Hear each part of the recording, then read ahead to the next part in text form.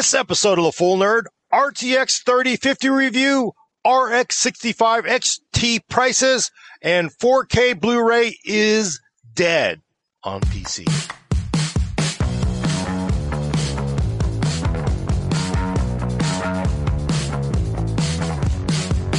Welcome to episode 203 of The Full Nerd. I'm your host, Gordon Mong, with co-host Brad Charkis. Hello, Internet. Elena Yee. Everybody. And Ann and Patrick Murray, of course, controlling the vertical and horizontal. It's true. We're doing a home edition. There's and we're doing it later in the week. It's, schedules happen, things move, but we're here to talk about some fun GPU stuff. Oh man, this is two weeks in a row with GPU talk. We'll see how it goes. But Brad, it sounds like there's a 1080p Challenger that just came out that you reviewed, correct? I did, yes. The RTX 3050. Reviews went live yesterday. Actual availability went live today. It is a $250 graphics card that can play 1080p games on pretty much maxed out settings and hit 60 frames per second, sometimes a lot higher. Some games, if they're especially strenuous, you might have to drop some settings down to get to that 60 frames per second. Like, you can't play Borderlands 3 on badass mode, but you wouldn't expect to with the $250 GPU. You'd have to drop that down to high or ultra. But in general, it kicks all kinds of butt at $250. It is built in the traditional form. So it has normal 8 gigs of memory. It has a 128-bit bus. It's very much the opposite of what AMD is attempting with its own budget card, the $200 Radeon RX 6500 XT. And pricing remains to be seen. It launched at $250. Those sold out instantly. I think all of these sold out instantly this morning, or close to instantly. Every manufacturer is offering at least... I actually have an email about this. At least one $250 model. But one second while I pull that up. 100. Yeah, every manufacturer, ASUS, EVGA, Gigabyte, MSI, and Zotac all have a $249 model. But beyond that, they're all offering overclocked and, fancy feature-filled models that are much more expensive. 349, 379, 399. ASUS goes up to 439 and 489, like MSRP. So we'll see how the pricing goes for this in the next few days. But if you can get it for around $250, it's not super inspiring because it's a little bit faster than a 1660 Ti was for roughly the same amount of money 2 years ago. That came out at $280. This is not quite as fast as the 2060 was in traditional rasterized gaming. It is roughly on par with the 2060 in ray tracing and DLSS, which is a big boon for this card. If more games pick up DLSS, this can help it punch above its weight class. It's $100 more than the GTX 1650 was, which is obviously a bummer. And again, it's probably not going to be that price on the streets. So if you can get it for around $250, not super inspiring historically, but great in today's real world terms. The question is going to be, do you get it for that $250? Yeah. And it's a full 8 lanes or 16 lanes of Gen 4? I think this one is 8 lanes. Oh, interesting. I forget. Which would be fine, which would be totally fine. It doesn't matter that much, but yeah, it's either 8 or 16. Which would be totally fine. The issue with the Radeon RX 6500 XT is that it had 4 lanes, which chokes things off on PCIe 3.0 systems. So what's the motivation? I don't know if you've heard from any of the board makers, but I don't think they've all offered sort of like, the MSRP models before. But this one, they are all committed to doing one model at $250. This actually is the trend with all of the 30 series models, if I remember correctly. On launch day, they will have typically limited stock of MSRP price cards, and then subsequent shipments tend to be the higher price models. Do those original MSRP cards ever get refilled, or it's just sort of like, one at this price and then everything vanishes? Yeah, it depends on the manufacturer and the specific card, but typically the lower price ones went out pretty fast and it was stuck to the higher end cards. And when you consider that I was looking up eBay prices, sold listings, whenever I talk about eBay prices, I look for actual sold listings because that's what they're actually selling for, not just what people are putting up there. And the 1660 Ti, that this is a little bit faster than, this card again also has ray tracing DLSS. The 1660 Ti, which lacks those, is going for $450 to $500 on eBay. So I would expect this card to go for probably at least that, maybe a little bit more as things cool down. At which point, I mean, paying $500 for a 1080p graphics card seems kind of nuts to me. Yeah, I think I actually saw it this morning for, let's see, 30, 50. I think I saw it for $650.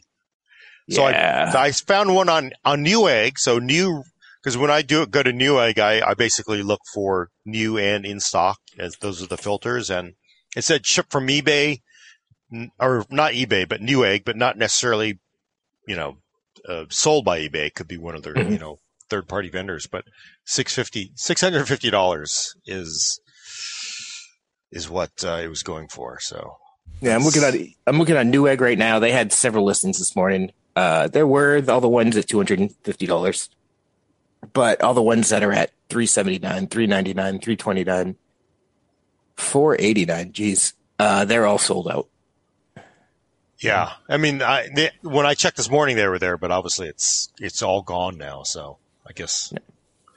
Although, go ahead, Brad. More options are good. More options are always good. So the more GPUs that are in the street, the better. That starts to alleviate supply and demand. This card might be useful for miners. That's kind of in question right now because it's not terrific at mining.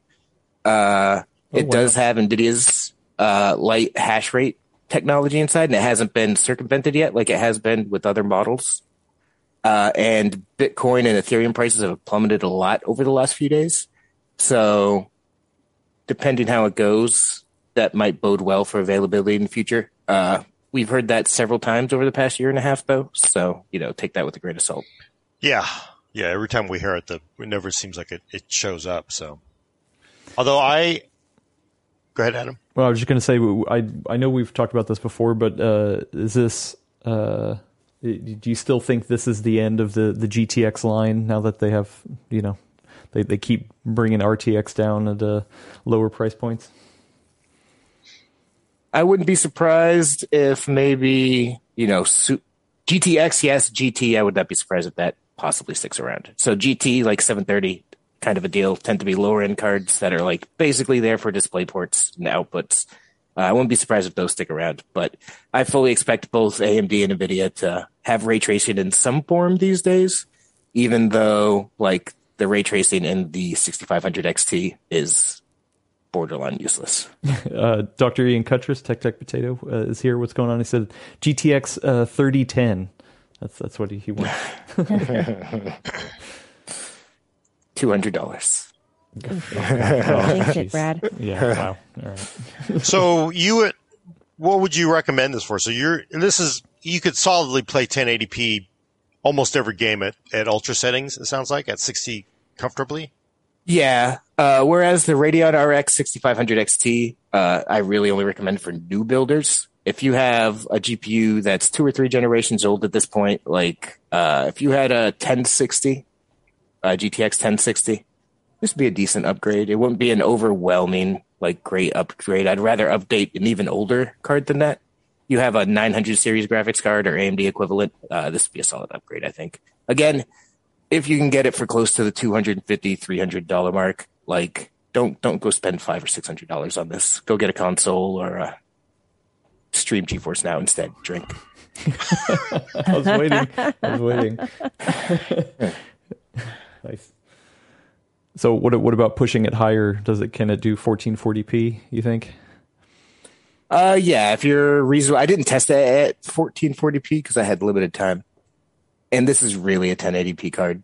But you can, if you want to, if you have a 1440p monitor. Some games will definitely run on it. You might just have to tweak the settings a bit. Some games I think wouldn't. I wouldn't try cranking up Cyberpunk and playing at 1440p probably.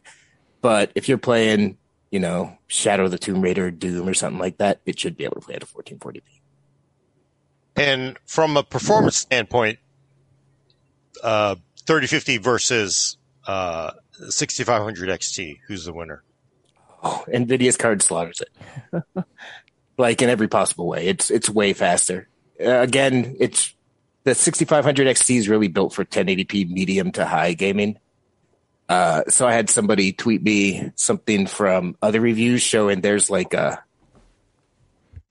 268% difference between the 6500 XT and the 3050 at 1440p Ultra and Doom, which, yeah, you should not be playing that with the 6500 XT. They are two different cards.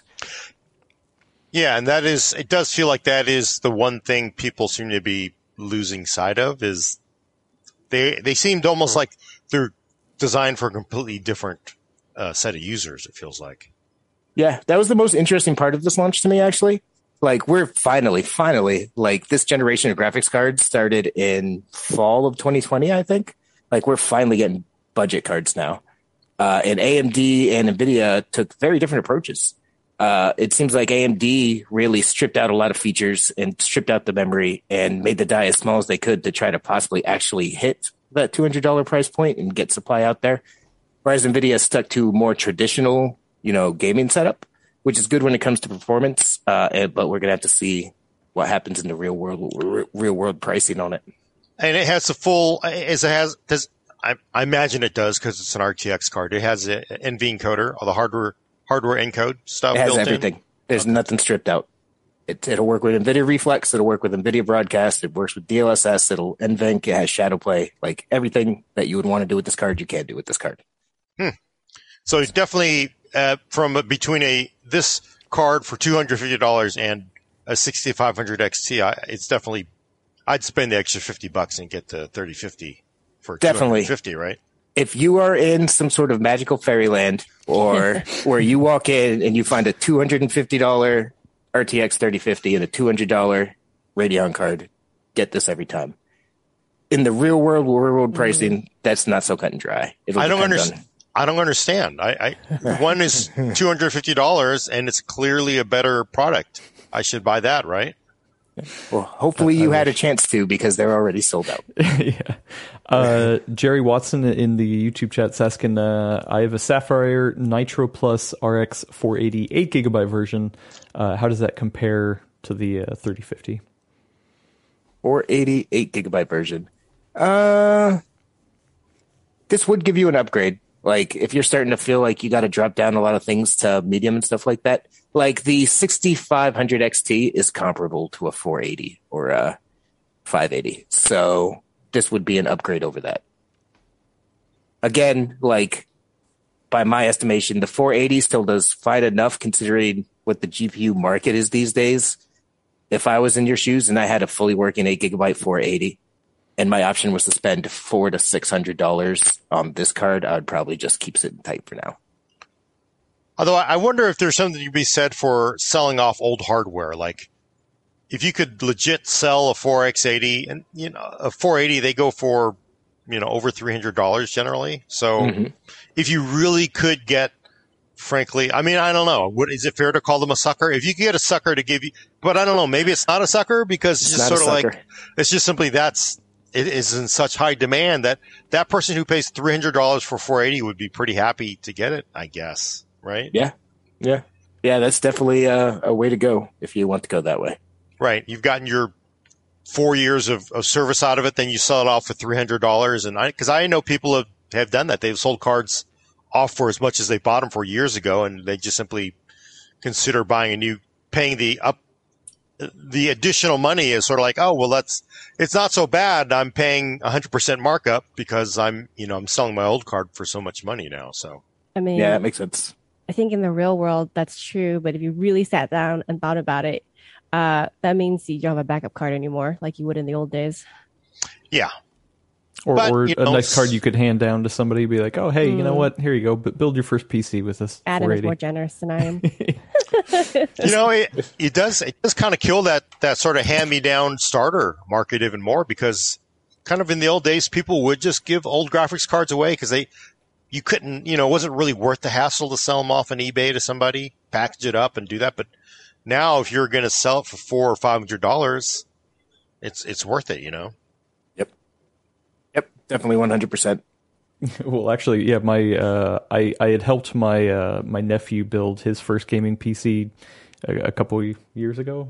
I can't remember the exact timing, but he had a 590. He was able to secure a 590 and put that in there, and he had a problem with it a couple weeks ago, and so I had to like help remote troubleshoot. Luckily, there wasn't a problem with the card, but at first it was like, oh, the card's not spitting out any video, and I was like, well, if the card's busted, then sorry, buddy, you're screwed.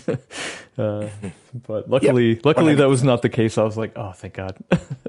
But he actually had to borrow somebody else had like a GT 710 or something sitting around to be able to throw in and troubleshoot. And I was like, oh, that is nice to have that option if you have it. Because also his CPU is a 3600X, so no IGP, so we couldn't even test that. So That's a bummer. Yeah. Hey, Brad, on the 3050s, are there Founders Edition cards or simply no? Nope, none of these lower end cards. There's no Founders Edition for these. There's no reference card for the 6500 XT. Okay. Other sites touched on it more heavily than I did, and I fully agree with them, and I think it's worth bringing up. I think I already did. It is kind of a bummer seeing cards like this launch for $250 today. Like, if the world wasn't what it was, this clearly is a 3050 card. It would have been between $150 and $190, like previous 50 class cards were. The 6500 XT, that clearly would have been like $100 to $130 card, not a $200 card. Right. So I'm glad they exist and that you can get them in some way, hopefully. But it is worth mentioning that prices are still creeping up. The world is complicated. I was curious though, like I would think that's true for the 6500 XT, that in the before times or like truly after times that it would be more like a $150 card. But we were already seeing price creep in general with the RTX card. So do you really think that 3050 would have been as low as you have seen, before? I do. Really? Okay. I do. I think NVIDIA is trying to price creep here. And they have been for the last 2 generations, which they're a company for profit. That's why they exist. AMD has been a good counterbalance to that because AMD has very good graphics cards. And I feel like if you look at the naming schemes for all of these cards, I think that they were originally intended, especially on AMD's side, to come out at lower price points. And just the market being what it is, they came out at higher prices. So 350 RTX 3050 is now apparently the price of what a 6 gig 1060 used to be. Yeah, I guess I just feel like, and maybe my memory's shot because we were just stuck in pandemic times, but I just feel like before the pandemic, we were already seeing that with the 70 and 60 class cards that they had moved up to the price point of the card above them. Yeah, we had. It's been a concern. I feel like this doesn't change that. Like, I feel like, unfortunately, like our big fear has always been, we've talked about this, that it's going to stick this way, right? That even when things normalize again, that a 3050 is going to be this price point, and there's going to be nothing at that $150 point anymore, which is unfortunate. Yeah, but is that realistic though? Because I mean, you do price yourself out of the market. Where if they could, and let's face it, for-profit companies, if they could have charged you $200 all along, they would have. But there are literally people who could not afford $200 graphics cards, so that's why there were $150 graphics cards. So I think, then there's that argument that, that's just sort of the inflationary nature we're in. You make more money, well, great, we're going to charge you more money now because you're making more money, so your money is worth less. Yeah. Honestly, I feel like if that's the case, we keep talking about, what Intel's going to show at their highest end, but if they come in at that price point, they could clean up pretty well if they, give a lot of bang for the buck. Yeah, I think for Intel, it's not even about pricing, and as long as it's in performance, you could almost at this point ignore all of the reviews. I know people hate to hear that, especially people who review stuff, but why do you care? if you have a about Brad cares. well, He cares a lot. I mean, in a competitive market, things sort of generally self-sort themselves by model numbers, by price, by pricing. And then, yeah, definitely sometimes we see that with CPUs where, AMD will come in and just wreck everybody by giving you so much value. And now we're seeing Intel come back and giving you so much value on the Alder Lake, especially at the mid to low end, right? But I generally think once things kind of settle down of it doesn't really matter. Like if an Intel 3050 competitor came out, you could almost sort of like, well, I don't, and there's enough of them in demand. And so then it actually sold for $250 to $300. Then you should almost just buy it. You can almost ignore the reviews. I guess that's what I'm saying. You wouldn't know if it's a 3050 competitor without those reviews, though. Yeah, no, I agree, but I do generally think. I agree with you. I see what you're saying. It doesn't really. I mean, unless they're so crazy, they would like we're gonna underprice, we're gonna overpromise and then underdeliver. And that generally doesn't build your entry into a market that you've never been in before. So I don't know. It seems kind of silly to me. It's really hard. This generation has really taken, like in the past, I'd review several models of a given GPU. Like I would review obviously the Founders Edition 2060, and then I'd review 2 or 3 other custom ones just because there were tangible differences, different prices, stuff like that. But these days it's a lot harder because it's just like, yeah, we can compare these, but realistically, if you find one on a store shelf, you're just going to buy them. So they're all still 2060s. Yes, this one has flashier lights and a better BIOS, but just buy what you can buy. So it's a real weird time.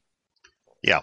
And I guess that's what I kind of mean by, you don't need to stand there and get on your phone and look at some tiny benchmark chart. While you're standing there, somebody comes up and grabs that card off the shelf and like, it's gone, right? Gordon, why would you do that? You always grab it first. Of course. Then you look at Yeah. You're like, oh, you know what? Okay, now I got to look it up. Which one was it? No, absolutely. That's the first rule about going shopping for high demand items. Right. No, yeah. Actually, unfortunately, what people would do is like, what's the max I can buy? I'll buy 3 and then sell the other 2 and buy a car with the proceeds, right? It's just. Well, I do have a couple super chats I want to get to. They've been backing up. Shadowwares gave us $2 Canadian. Thank you so much to our earlier talk. He said there's no point in Wi-Fi 6E. Wi-Fi 7 is already in the works. All right, well, then I'm done. Why ever buy technology, right? Yeah. Eek44, friend of the show, gave us 45 Danish kroner, said I got a GTX 750 as a backup, so they're on the safe side, so nice. I always keep one. And then they also gave us 89 Danish krone earlier and said, nice to see you all again. Who wins out of the 3050 and the 6500 XT? We already got to that.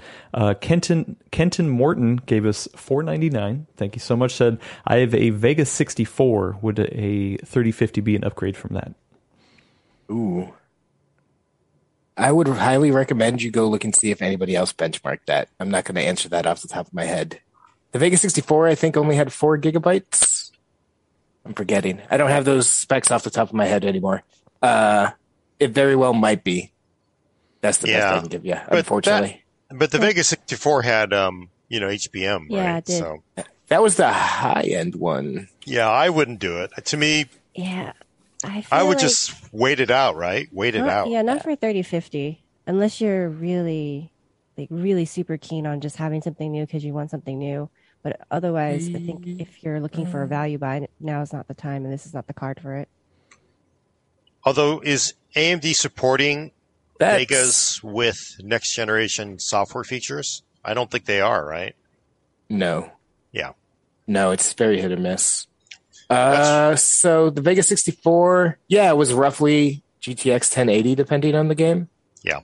So, yeah, it wouldn't be a huge enough upgrade to warrant what you'll actually pay on the street. If you can find it for $250 and then sell your Vega 64, like Gordon was talking about earlier, I think that'd be a good move. It sounds like they had 8 gigs is what the chat's saying. I would just say I would stick with it. Although, there is something to be said for moving into NVIDIA's embrace of DLSS and all that other stuff and, DXR support. But I don't know. It seems like it's one bin too low, one tier too low versus the Vega 64 to me. Yeah, I'd agree with that. Like, it would be an upgrade. It would be an upgrade, but it wouldn't be a big enough upgrade to justify what you're doing. The price you'll pay. Right. I guess it depends on what you need, right? Like always. Any other things you want to hit with the 3050? I think that's it. What's your high water mark on this, Brad? So I clearly, if you can find it for $250, buy two of them. Is what it sounds like. Buy one, sell one. Yeah. Where is the point where you're like, I'm out? I just forget it. Where do you give up? I was watching this morning. I had yesterday off. Steve at Hardware and Boxes review, and he actually did a really good analysis of cost per dollar, what it is by MSRP, what it is by on the street, and what it should be. Like, at what point does this make sense? And I believe he ended up looking at eBay prices and saying, if you can get this card for up to, I think it was like $350 or $370, like, it's worth buying in today's market. But to me, that feels like an awful lot of money to spend on a 1080p graphics card. So that is painful. That is it's a hard time. I mean, yeah, especially I if you're think a new you'll builder, right? Yeah, I think you'll have a much better time actually getting a 6500 XT. But this card, if you can get it, would be much better 2 or 3 years down the line because of the way it's constructed. So it's just a real complicated thing. It sounds to me, though, that, like, unfortunately, the only real quote unquote winners from all of this are new builders. Everybody else still feels like everyone else needs to kind of hang out in a holding pattern unless they really have to make the upgrade. That's unfortunate. Yeah. At this point, again, if you can get this for $250, $300, I would pull the trigger on that over 2 or 3 generations ago. But probably 3 generations ago. But yeah. There's no, because realistically, most people aren't going to be able to get it for $250, at least in the short term. So, yeah, I would still be in the GeForce Now or console boat and waiting it out if I could. That's a bummer. Although I guess we also say 1080p, gamers, and that to me is sort of like normal 1080p gamers is what we almost have to remember now because. There's 360 hertz 1080p gamers. Not those guys. Not those guys. This is not for you. We're talking about the majority of the numbers on the Steam hardware survey. Yeah.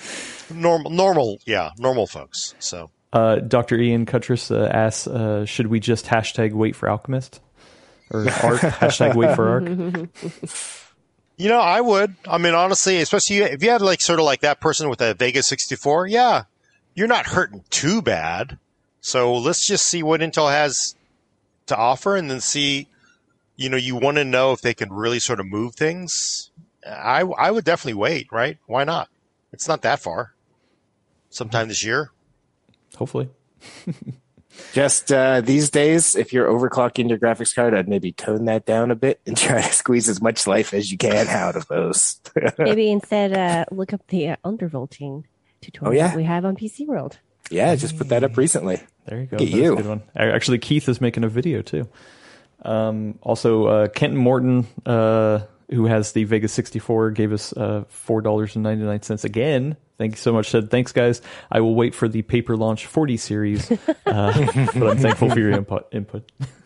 Anytime. Nice. Okay, well, David Lee gave us $5. Thank you so much. Said Newegg and Micro Center both had $200 cards on multiple days of the 6500 XT. Newegg had 3050s in shuffle only. Micro Center has no 3050 cards below $380. Only one MSRP is real. So I know we talked about this last week, Brad, that the 6500 XT is some sort of interesting bet that AMD is trying to do to actually hit an MSRP. So let's talk about prices. Have they stuck? Yes and no. So, yeah, I'm not going to rehash everything about the 6500 XT. It's built real funky. It's designed to be able to hit roughly the $200 price point they put in. I just had a review go up 2 days ago. I had another review go up last week. I did an article about what the internet got wrong about AMD's controversial Radeon RX 6500 XT. That gets much deeper into it. You should go read it if you're not caught up on that. But since it is a neutered card, the internet hate machine very much hated on it, and I can understand that. But it's a very good 1080p medium card. But because of all its compromises, we're actually seeing it still in stock right now, right this second, at newegg.com. The $199 models are obviously sold out because that's what people are waiting for and looking for. But there are still $270 models available. 1, 2, 3, 4 different ones that you could go buy on Newegg right now, which is definitely at the upper end of what I would feel comfortable paying for that graphics card, considering its compromises. And I think the market agrees because they are still in stock. But I consider that a very good sign, personally, for potential ongoing availability of these cards. The fact that you can still buy them a week after launch, which you haven't been able to say for anything else. And yeah. Well, and one of those was highly reviewed, or not highly reviewed, but got a lot of reviews, that XFX Speedster Quick 210. You did that one as well, right? Yeah, I did test that saw one. Some YouTubers had tested that one, and that one's at $279. So I think the big question. Oh, I see it at $199 out of stock on Newegg. Oh yeah, yeah. I'm looking at Newegg. It says $279 for me. Weird. That's funny. Yeah.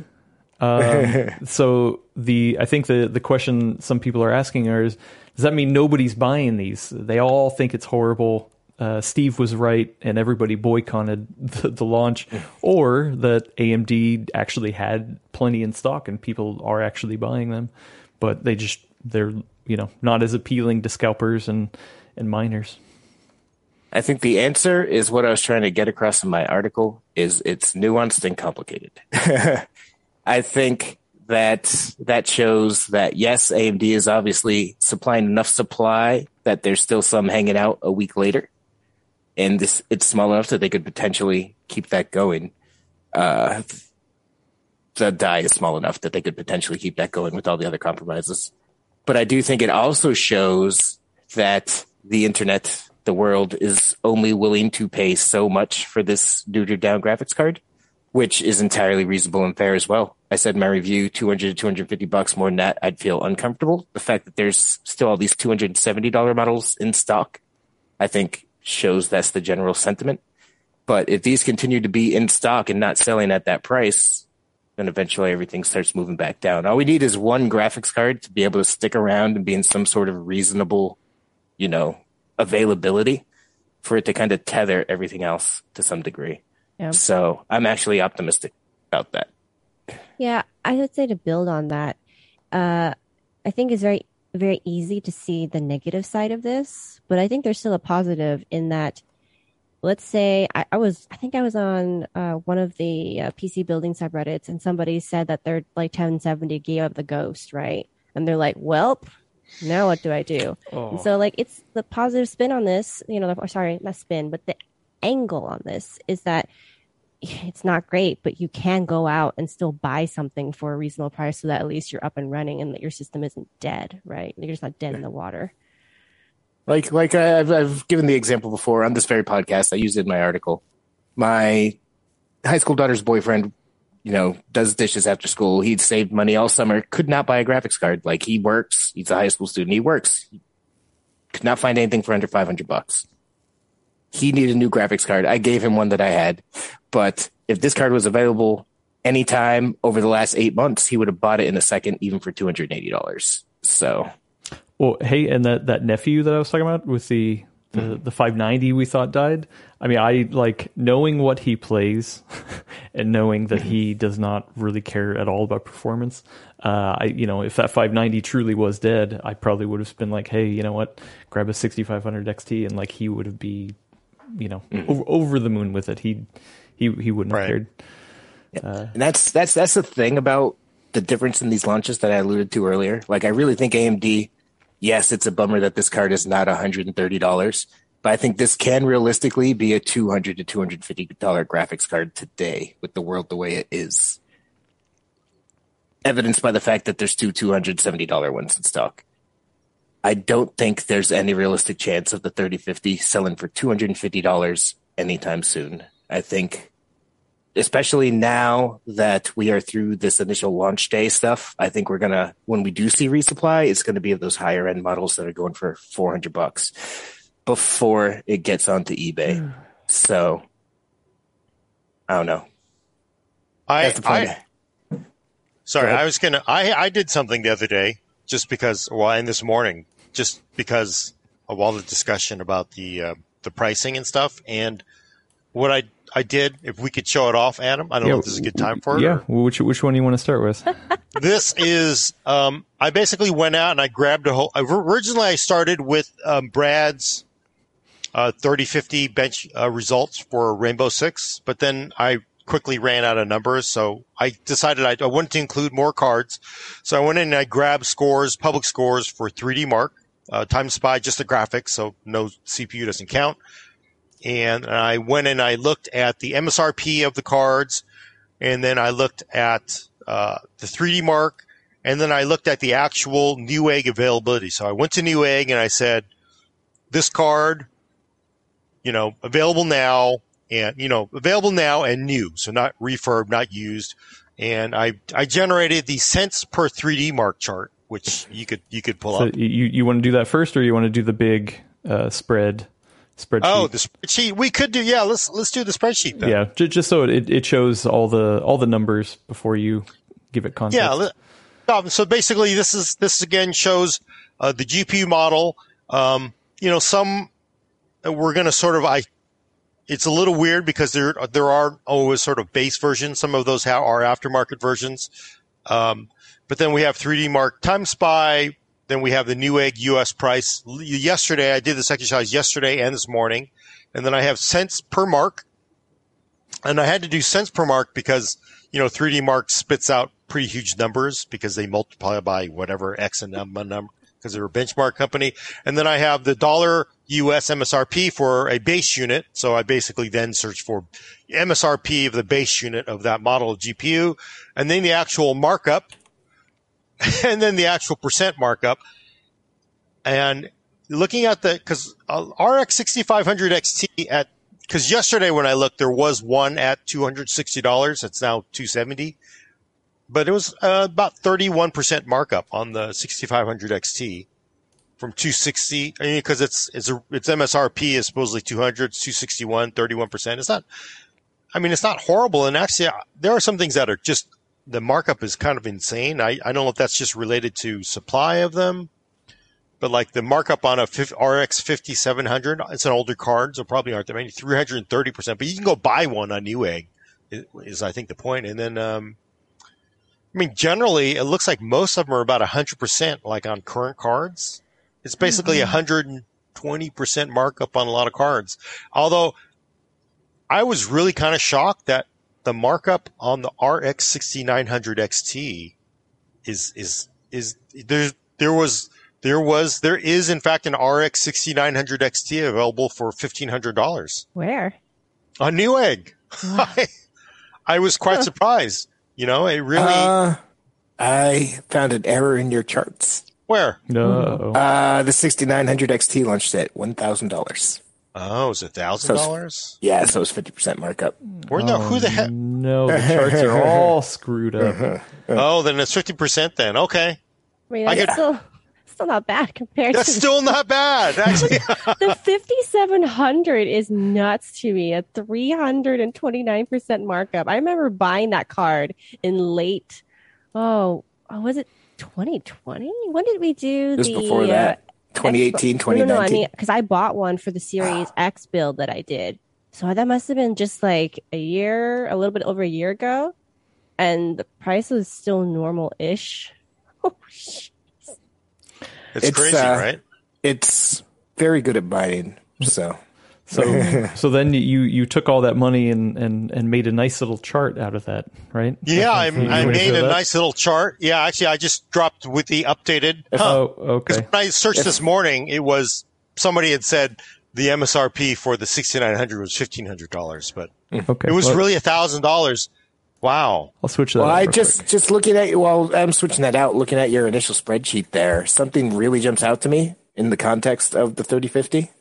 Like I said, I expect this thing to cost $400 to $550 on the streets once it starts getting to eBay and everything. Right. The Radeon RX 6600 is much faster than this card, and it's going for $460 on the streets on eBay and stuff.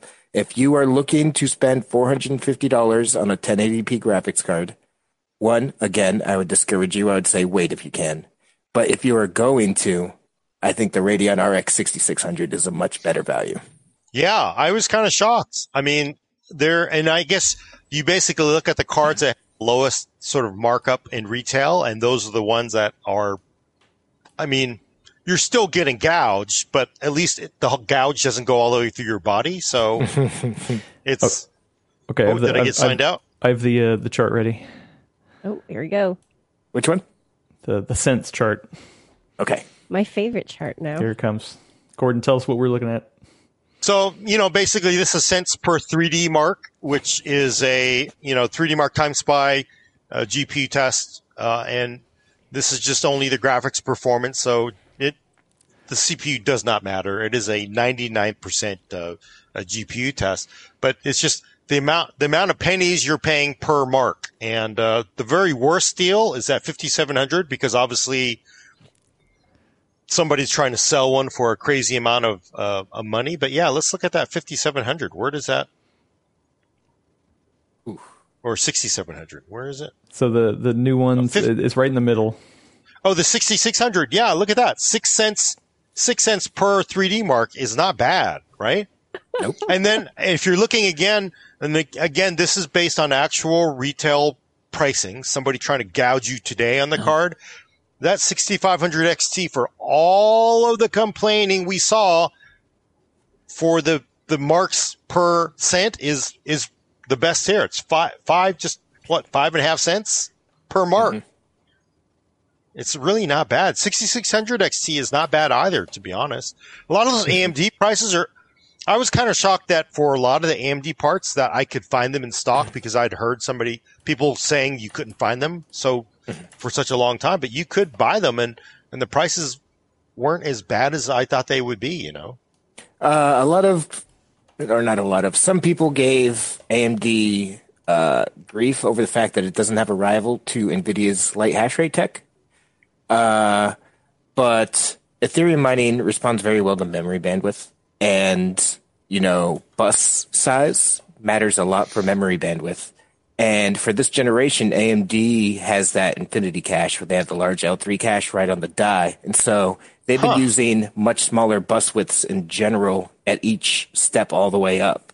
You'll find that they're smaller than NVIDIA's bus widths, which affects memory bandwidth as far as Ethereum type applications go, but Infinity Cache helps with that in gaming, so it negates it in gaming, but it hurts it more in mining. So that's probably why Radeon cards are not going for as much money on the streets. Well, because, look at that. 6500 XT is 5 cents. The 6600 is 6 cents. The 6600 XT is 6 cents. The 6800 is 7 cents. And the 6900 XT, and this is the corrected markup, is 8 cents. It's really, and look, every single NVIDIA card is quite a bit more, right? Mm-hmm. And NVIDIA really does have, brand recognition behind it too. I wouldn't be surprised if people are like, I want to go get an NVIDIA card. So that probably plays into it as well. But a lot of it is tied to cryptocurrency performance. And NVIDIA does have that light hash rate tech for everything but the 3090. And that's been circumvented to some degree on most of these cards at this point. So that plays into it more.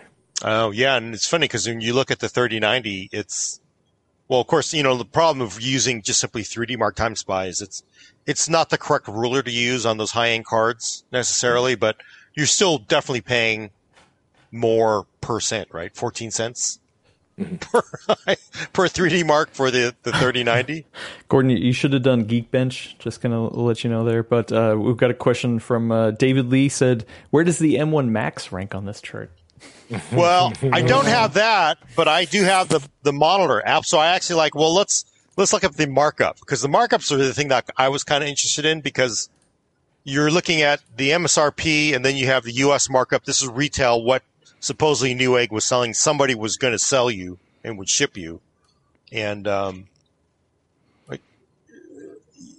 I wanted to see how many Apple monitor stands I could buy. You want to do the Apple monitor stand? Okay, here you go. So for people who don't know, and as I understand from Adam, that Apple monitor stand is a totally good deal. Totally good deal. Because when you're spending somebody, and I did not understand this, but I do understand this now. When it's not your money and I'm spending company money, what do I care? Charge me as much as you want. The Apple monitor stand for its monitor is $1,000. So just wanted to look at how many Apple monitor stands you could buy based on the, so I took the MSRP and then how much you were paying in the markup. So how much you were getting gouged. So if you weren't paying that gouging price, you could have taken that money and bought an Apple monitor stand. For RX 6500, you could buy 0.06 of an Apple monitor stand. For an RTX 3090, you could buy 1.3 Apple monitor stands. What a I deal. think that's pretty good. What a deal. I just want to know what you're doing with that monitor stand. Or what you would do if you had the money to spend on it. Well, because it's not your money. It's like, Elena, if I work for the Defense Department, it'd be like $1,000. Why so cheap, Apple? I need to spend more, right? That's not how it goes here. Charge me. I need to spend my budget money. As someone who worked in corporate environments before this, even though this place is corporate, that's 100% true. Yes. Well, we got to use the rest of the budget for the year. What do we buy? Why don't we just buy some Apple monitor stands and just put them on these 10-year-old Dell monitors, right? So, Steve says, how many $19 Apple cleaning cloths can you get? Oh, you should yes, have that done would one. be. That's a I should have lot done of cleaning cloths because those are totally worth it too. So I will tell you. I was actually surprised. The next chart though is the DDR5 DIMMs per markup, because I was like, well, how many 8 gig DDR5 4800 modules could I buy? Now we're talking. Here we go. I was really shocked because a lot of people sort of think like, oh my God, DDR5 is like, forget it. I will give you two 3090s for one DDR5 module is what people would do. DDR5 has really come down. All those chips have gotten here with the supplies. It's gotten surprisingly cheap. I was very shocked because you could get a Micron Crucial DDR5, 8 gig DDR5, not exactly huge, 4800 DIMM module for $75 on Newegg. That's not bad. I know, it's really kind of like, it's not that, but then I was like, well, how many could you buy? So like for an RX 6500, you could buy, with the markup, you could buy 0.81 of that module. And for an RTX 3090, you could buy 17.3 8 gig DDR5 modules with the actual gouge money that you were paying. So that's. I just looked over and saw the chart. That's a lot of DDR5, you know. I don't know what you're doing with all those, but a lot of DIMMs, man. I'm just saying for the people who are buying these other graphics cards at the MSRP that only exists in whatever parallel universe they're buying them in, you could then take the money you would have bought in our universe and bought like all this memory and just given them away to people. Just like, here's DDR5.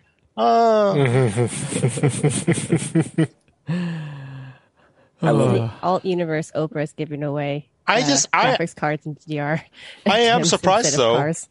Oh yeah, no, I'm just surprised because that trend that you saw, Brad, it really is like every Radeon card is like somewhat better, you know, value overall if you can get them close to whatever. And again, this is I was kind of shocked that I could find these cards on Newegg in stock. Obviously, they were painfully marked up, but not as painful as the NVIDIA cards. And I guess that really kind of gets the whole. It's really a lot of this is the miners still. It feels like. Yep. Ryan Smith over at Nantech has tweeted and written a bunch about how modern graphics prices are 100% still tied to mining. So if miners can make a profit with this stuff, it affects the price. And how much profit they can get is what's driving the real world pricing. So nice. Well, Dr. Ian Cuttress is giving a little bit of a flex here. He says, one vendor sent me 256 gigs of DDR5 for review. Easy. No GPU. So.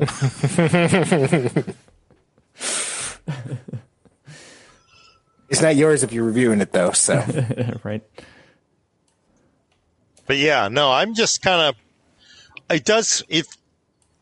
It'll be interesting because maybe it's almost newsworthy that the Radeon cards are available at less of a markup than NVIDIA cards, to be honest, because I've been hearing people complain about them so much for the last month, a year, that I was just shocked that they are more affordable for the dollar per performance that you're getting, or cent per performance. Oh, a good question. I'm gonna bring the chart back up here.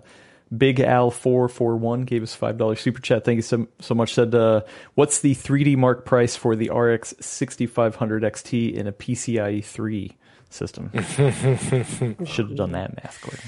This isn't a PCIe 4 system. Well, right? you shop off a third, right? Yeah. So this is, yeah.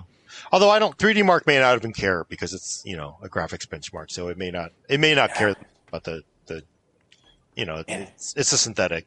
And but, again, that's a funny joke. Like I laughed at that comment, but I just want to touch on. You said you shave off a third. That is totally not true whatsoever. If you're playing it at the 1080p medium to high, that card is intended for. If you put it on ultra, yes, you shave off a third. But if you play with the settings it's intended for, it's more like single digit performance drop down. Oh, that's why. Maybe that's why there's such a disconnect, because I have generally. The belief is like you lose so much performance, but you're running it sort of outside its comfort zone anyway. You're running it well outside its comfort zone if you're running ultra, it sounds like. So Yep. For the people, and that's a hard thing because you're buying that card to play at 1080p medium. You're well over 60, 80, 90 frames a second. What can you complain about? It still sucks. It's not $150, but yep. At least you got something. That's my perspective on it. So it sounds like we agree.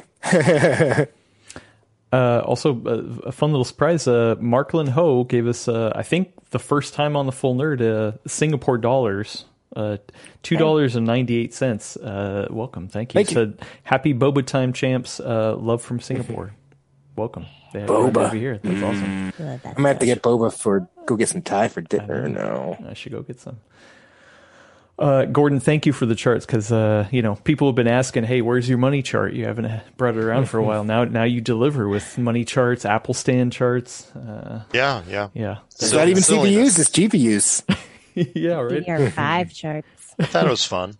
I think the one last point I wanted to make is I didn't realize it until after we'd done the show, but these cards, it feels like it's shrinkflation in a lot of ways.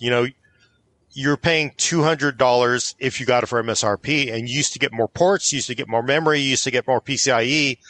That sucks.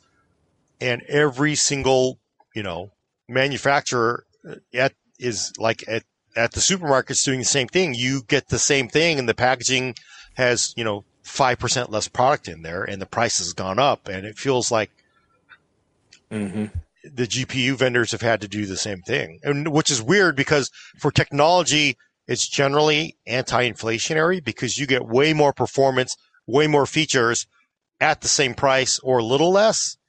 But the trend has been with GPUs is we have to take things away now. And in a lot of ways, it feels like that on phones because the phones are much faster, much better screens, more features. But look at all the features they've also taken away. You don't get a charger. You don't get the headphone in the box. There's just stuff they just take away. Jack? You don't get a headphone jack. But they used to just give that to you in the box, and now it's like, no, go buy one for $18 from us instead of getting it for free. So you used to get a cleaning cloth. Now you got to buy that. Yeah, you don't get that anymore, right? So, Steve has another funny comment. Says you should do a chart that's 3D Mark licenses you can buy per 3D Mark score per markup. That's pretty good. Full circle. Good. Yeah. Full circle. I like it. That one. Yeah. The thing I want to say too is that I totally understand. There's all all this discussion around the 6500 XT, whether it's worth it or not, whatever. I will say it was nice to be able to go to Newegg and see something at least close to MSRP and just being like, oh, wow. Look at it. There's all these cards and they're actually, I mean, sure, they're, some of them are knocked up a little bit, but they're in stock. They're marked up. Like it felt, I don't know. It gave me like a little warm fuzzies of like, oh man, wow. I remember what it was like when you could just buy a GPU. Dang. Adam, I feel like that's also a comment that reflects the whole like frog in hot water thing where it's like, if we now consider a 30% markup or whatever it was from that chart to be like close to MSRP, that says a lot about the world right now. I know. I'm not saying it's good. It's just, No, I know. Yeah, I'm just listening to you though, and I'm like, oh yeah, we are just all frogs in hot water that's boiling. Right? Yeah. So, yeah. But I can understand how it makes people angry. But for me, I'm just like, oh man, for sure. Sweet. Yeah, if you can write it out, it's always better. I was car shop. Am car shopping. I ended up ordering one, but one dealer I went into, it was like, yeah, we have nothing to look at. You can look at this one. And I was looking at the sticker thing, and it said dealer markup $10,000. They just kind of threw that on there, and it's like I'm not like buying a Lamborghini, so clearly something in my budget, and it was still like $10,000 markup, and it's like what is even that? What does that mean? That just means how much of a sucker can they make me? Because if you can like, oh well, I'll pay $5,000 over markup. Okay, that's just whatever they can get out of you. But obviously, I left. I did take the brochure there though, so I got that. And maybe they're free coffee. Yeah. You really want that free coffee though? Gordon wants it. Yeah. Okay. All right. Well, anything else to talk about this, or should we move on to a little sadder news, or a little different kind of sad news? Yeah, Elena, you wrote a piece, kind of covering this, but yeah, it sounds like 4K, the 4K option, a 4K Blu-ray option on the PC is going away. I want to know what that means, but then I also want to tie it into something we've talked about in the past. So. So our colleague on the website side, Michael Kreider, wrote a news story that Intel was deprecating SGX support for 11th and 12th gen processors, which means that the ability to read DRM for 4K Blu-ray discs is going away. So if you have an older chip, you're still okay. But if you're running a Tiger Lake or an Alder Lake chip, then kind of SOL. So my article was like, hey, depending on the territory you live in, you may be able to take advantage of Make MKV, which allows you to rip a 4K Blu-ray disc to, also Blu-ray and DVD, to an MKV file. So that gives you a way to still use your PC to view things without having to buy like a whole separate 4K Blu-ray player and hooking it up to your monitor and all that. So does AMD have support for this? No, AMD's never had support for it. So wow. Okay. If you were on AMD, you just had to, if you're in the US, you had to circumvent the laws of the country to make it work on your PC. Wow. So I guess you should hoard a bunch of old 9900Ks. I guess so. They did come down in price. Although, that kind of makes, I mean, if you're really going to build a home theater PC, are you really going to build like something brand new to run it? That's actually a great place to put an older Intel part. Yeah. You're going to have to now. Yeah. Yeah. I think though that there are just a lot of people who just run everything off one system. So for them, it's more of an inconvenience, especially if like you upgraded everything. You're like, great, I've got a shiny new processor. Everything's going to run super fast and smooth. Oh, womp, womp, womp. Damn. Yeah. The state of DRM on the PC is still like befuddling and terrible, even to this day. Like, it's crazy to me that you can't just play a 4K Blu-ray disc, regardless of what processor you have or anything like that. But, yeah. I said that actually at the end of my article, which is like, we've just had such a tortured history of DRM on the PC, and I don't know why. It seems like it would be the spot where it'd be the easiest to implement just because of what we've got available to us, but it's just been the opposite. I I mean, I almost feel like they're not the same at all, but I almost feel like HDR is going to finally win this. Like DRM is like back here in terms of winning this battle, and like HDR is like still here compared to everything else being like way over here, right? I 100% agree. Ugh, it's so bad. Yeah. The funny thing is the DRM issue is on the PC. It is actually the easiest to implement that way. The reason why why DRM has always, why this playing Blu-rays has been the hardest on PC is because in the entire history of the PC, all of the piracy is committed on the PC. So if you think about it, you take a set-top box, you put your Blu-ray in it. It's really, really hard to get the video out of there.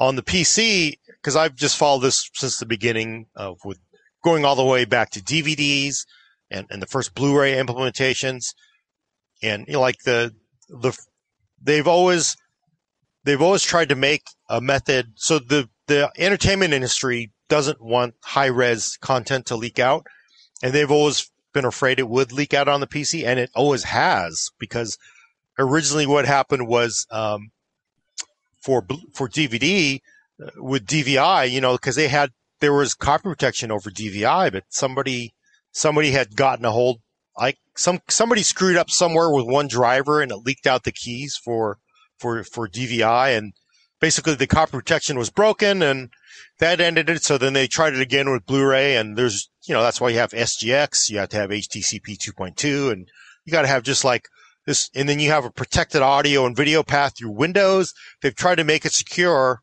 but as you know, nothing is ever secure in any platform. So that's the main reason why I think it's just now, this will probably be the last. I think this is 4K Blu-ray will be the end of it. We'll never see it happen again because nobody cares at this point about discs.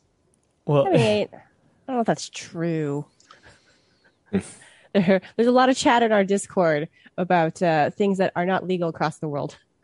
No, I mean, look, and I'm going to say this, years and years ago, maybe 10 years ago, I predicted that high-res Blu-ray would win over streaming, because I always said, one, people like to own things, especially Americans. We like to own things. I have a whole shelf of CDs that I still have. You like to own things. People like physical media. The quality that you're getting out of Blu-ray is insane over anything you're getting out of stream content. It's just not there yet. But reality is, optical sales have just been headed downhill at high speed. So it's all about stream media at this point. And that's true. And I don't think there's any, like, we have 8K TVs now. I have not seen peep about 8K Blu-ray, right? I'm surprised they wouldn't, though, because just the amount of bandwidth you're going to need to stream at 8K is kind of ridiculous at least for the infrastructure in the United States. Other countries have way better internet and, saturation of high-speed internet than we do. But I have 10 gig internet. That's not a problem for me. I know. Just rub that, put that rock of salt right in the wound for the rest of us on 5 up. Oh God, it's the worst. But I was going to say, though, that it's weird to me how the entertainment industry, at least on the movie and TV side, is still so weird about DRM, given that most people want to do the easiest thing, which these days is to stream or to buy a digital copy through iTunes or Movies Anywhere or whatever. And so it's like, why not allow the law to change so that for personal use, it's like not illegal to crack the DRM, right? So like, I know a lot of people who've talked about this on our Discord like to do it just because it's easier than getting up and having to put a disc in the tray and, all of that kind of thing. And it still gives you the quality that you were talking about, Gordon. And so it doesn't make sense to me, if it's such a niche thing now, that they would still be kicking, screaming and fighting about this.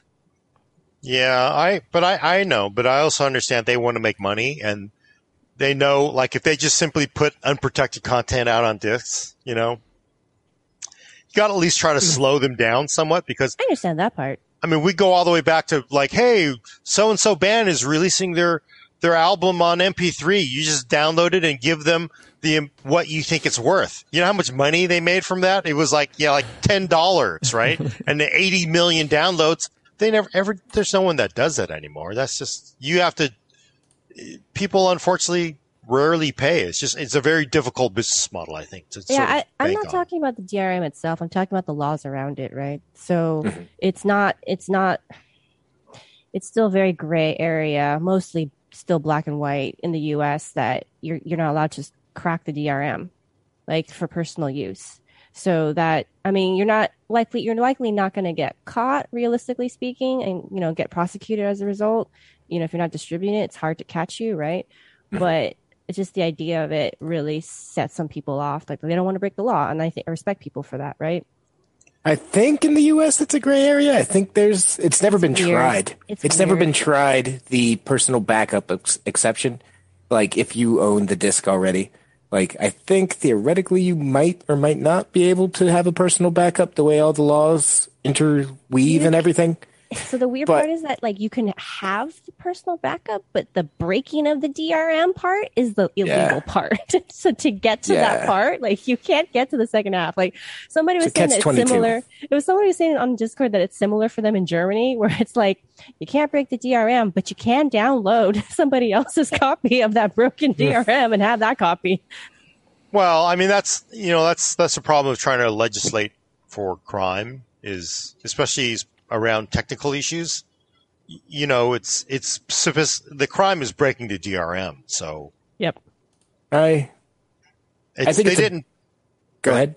They didn't pass laws for if someone steals something from a store and then they give it to you, you can be prosecuted for receiving stolen goods.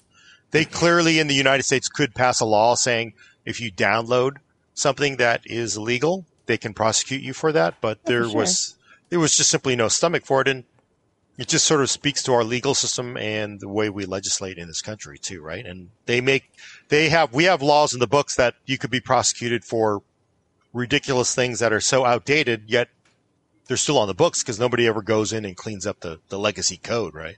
Yeah. So if I remember correctly, there's a law in Florida where you can get arrested for sticking your thumb inside the rear end of a duck, which should be illegal. But again, that's a weird law. So yeah, those are definitely everywhere. No. There's a saying that a lot of regulations are inked in blood or something. So that poor duck. Well, and it makes sense because it's always funny because why is this oftentimes laws are passed because of abuse, right? Mm-hmm. It may not be the correct application of the law to prevent that abuse, but it's not like somebody comes up. Well, actually, these days, sometimes you will simply pass laws just simply to get headlines. So I guess there's that. But it does feel like it could be updated.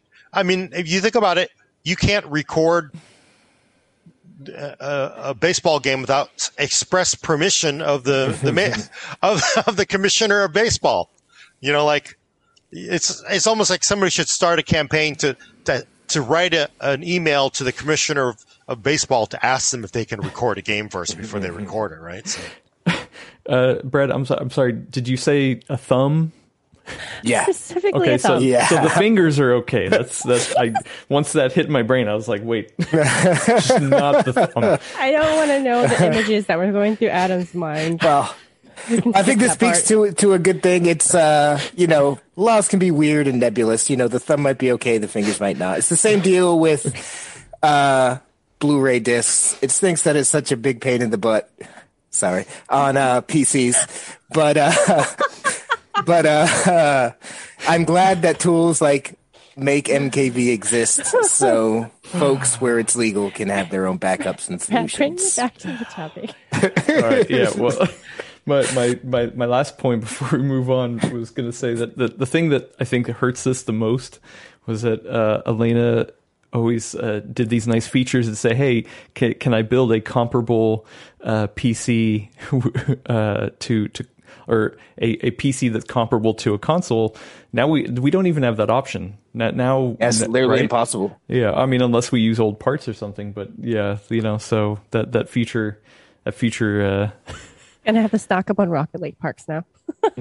Right? Well, how are you gonna? But to me, it's sort of like it's like going. How do you build a PC that can play cassette tapes, right? And just like Well, no, But it's because not I mean, cassette tapes consoles because- consoles still have 4K Blu-ray players. It's not even just that. Like, you get such a higher bit rate with a Blu-ray than you do with streaming. So how many it's not Blu-rays do actually- you own, Elena?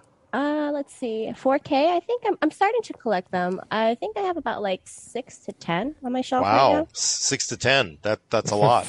For me, it is. I don't really like to collect Yeah. a lot of stuff. You're unusual because I don't know anybody buying 4K You should, Blu-ray discs you should anymore. hang out with our I know Discord. several. Yeah, actually, yeah. I know several people. I've been upgrading, so it's funny. Every once in a while, Lindsay, I'll be looking, I'll be like, oh, wow, they just released a 4K Blu-ray of this movie, one of my favorite movies, and she's like, we have that on normal Blu-ray, and I'm like, yeah, but now it's on 4K Blu-ray.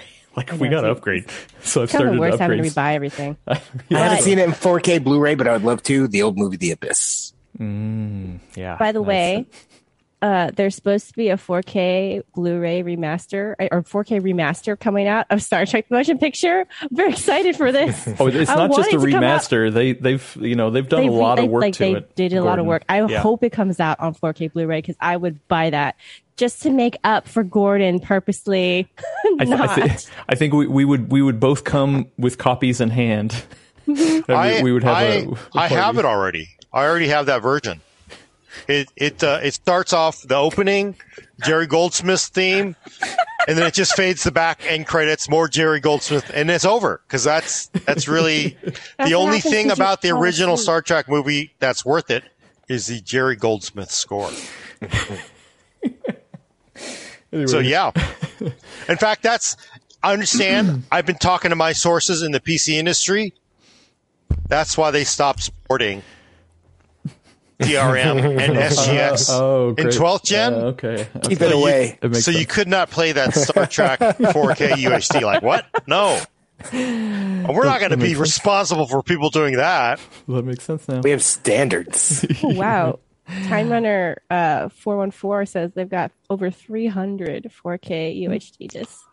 I have a buddy who's like that too. And I know several people who have 4K Blu-rays. Yeah, It's just very rare. I mean, we know there's always anecdotal experiences, but if you go look at sales of 4K Blu-ray versus streaming, what do you think it's going to look like, right? well, Yeah, And I know one is better.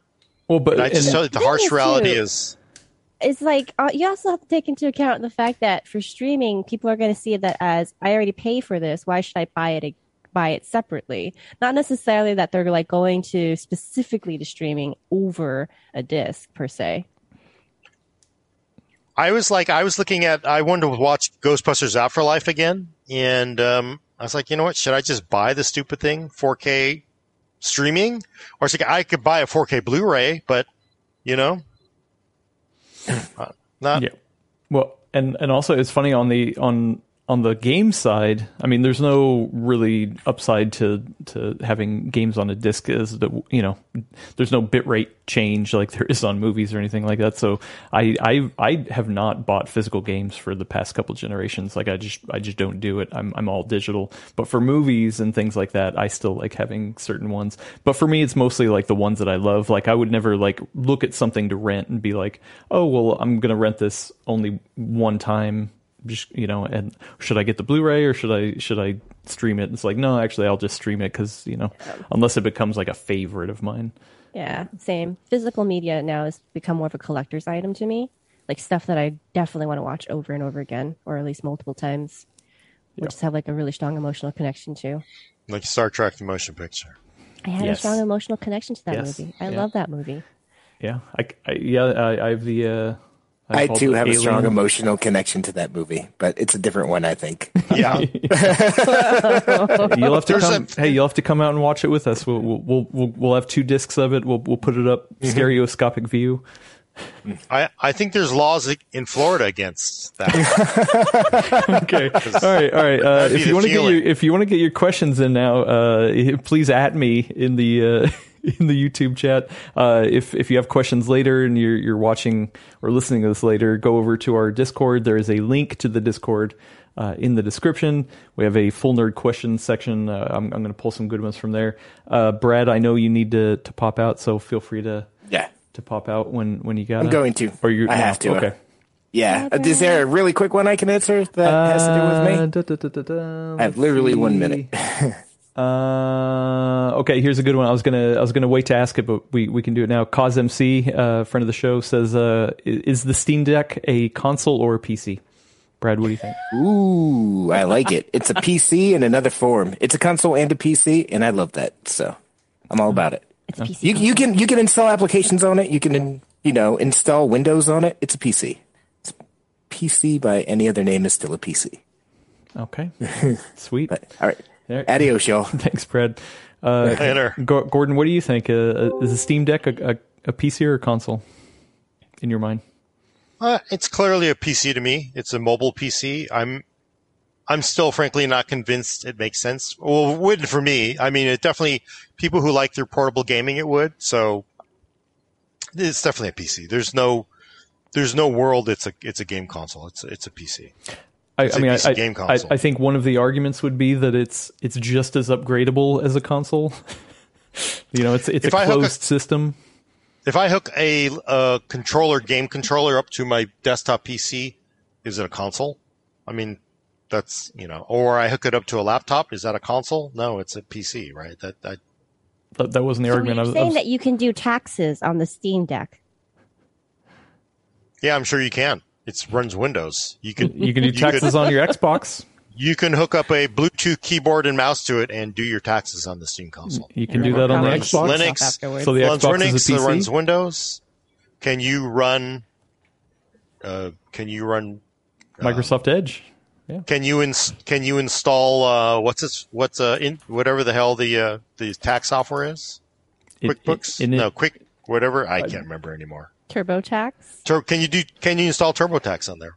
The application? No, but you can go to Microsoft Edge on the console and plug in your mouse and keyboard and do it that way. And do it online. Oh, that's cool. Can you do Photoshop on there? Online. Yeah, GIMP.